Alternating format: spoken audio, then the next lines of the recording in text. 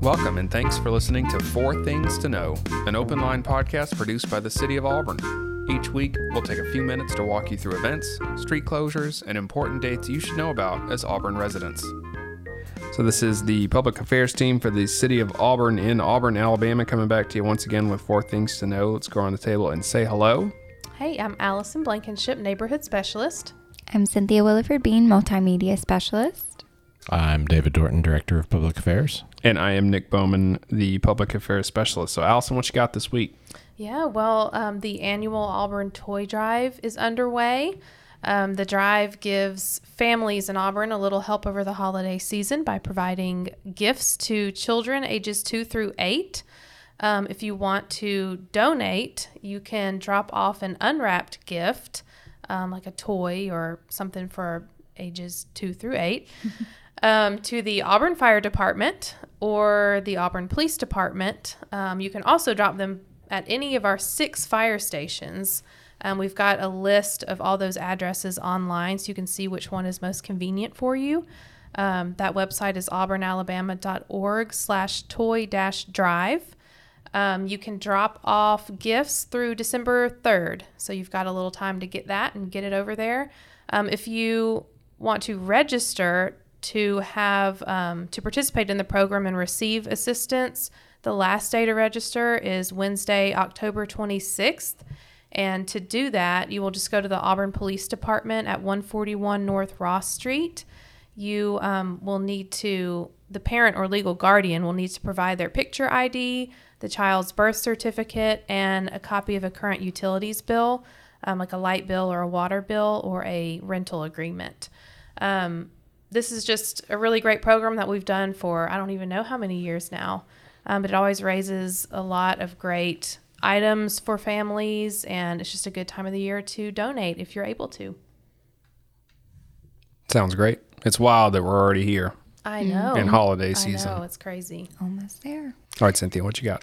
So this Saturday, we have the first of 2 invasive plant species removal days. And these days are going to be out at the Charlotte and Curtis Ward Bike Trail, which is the bike trail that runs along Shell-Toomer Parkway between College and Chewacla State Park.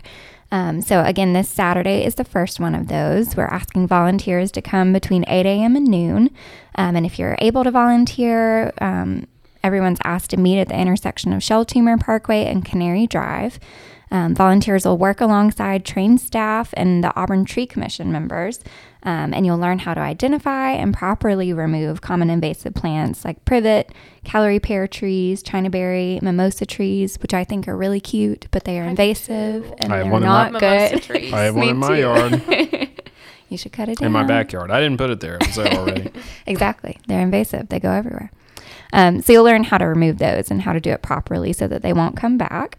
If you are volunteering, they're asking that you wear long pants and closed-toed shoes and gloves, and they will have extra tools, but anyone who has pruners, lopping shears, and small pruning saws are asked to bring those if you do have them. And this project is open to anyone of any age, volunteers big and small. Kids are welcome to help out with their parents helping alongside. And if you're looking for more information about this project, you can find it at auburnalabama.org/invasive-species. It's led by our Landscape and Sustainability Division, and they do a great job about different invasive species removal projects throughout the city. So this is just one of those. Again, October 22nd. The second one will be on November 5th if you're not able to make it to this one.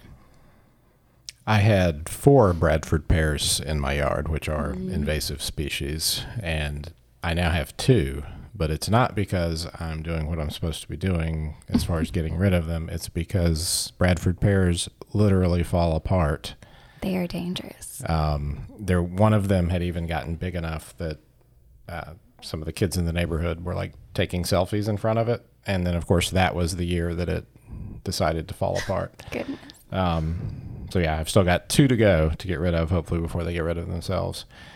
They're pretty, but they're bad for our area. They are nice. That one that year looked very nice, and they've got nice blooms, although they don't smell very good. So if you're not going to Invasive Species Day on Saturday, you could go to Household Hazardous Waste Collection Day. If you've got fluorescent tube bulbs, which is what I've got this year, or you've got paint thinner or chemicals or whatever you may have that won't go in the trash. Also, paper shredding and also electronics recycling. You can come out to the Environmental Services Complex on 365A North Donahue Drive on Saturday from 9 to 1 and drop those household hazardous waste materials off. You can go to auburnalabama.org/HHW to register and to see a list of accepted and not accepted items. And they do ask that you bring a water bill or other proof of residency because it's an event for Auburn citizens. But I hope to be there when they open on Saturday with just a few things that I need to get rid of. We had someone ask on Facebook if they had to bring a water bill, and I asked Katrina, our environmental services director. She said they prefer a water bill because it shows that you use our garbage collection services, but she said they will also take like a power bill or something like that. Something that shows, I guess, an Auburn address at least. Mm-hmm. Yeah. Sounds great. So we're going to wrap up today with some more economic development news, good economic development news for Auburn. We've got a new automotive supplier coming in to one of our technology parks, so we're happy to welcome Korea Fuel Tech America coming to Technology Park South. They're going to be investing over $10 million in creating 90 new jobs in Auburn. The company is going to produce eco-friendly fuel parts at its new Auburn facility, including carbon canisters for gasoline. I'm not sure what a carbon canister is. Anybody know? Nope. I don't know either. For gasoline and hybrid automotive fuel systems that help reduce air emissions.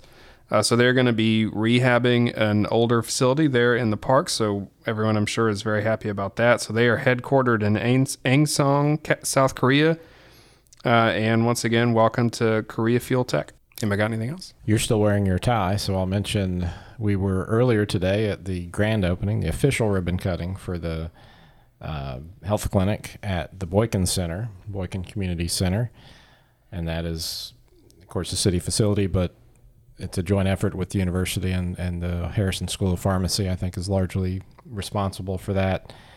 So that's just a great new addition to the Boykin Center and a great service that can be provided there.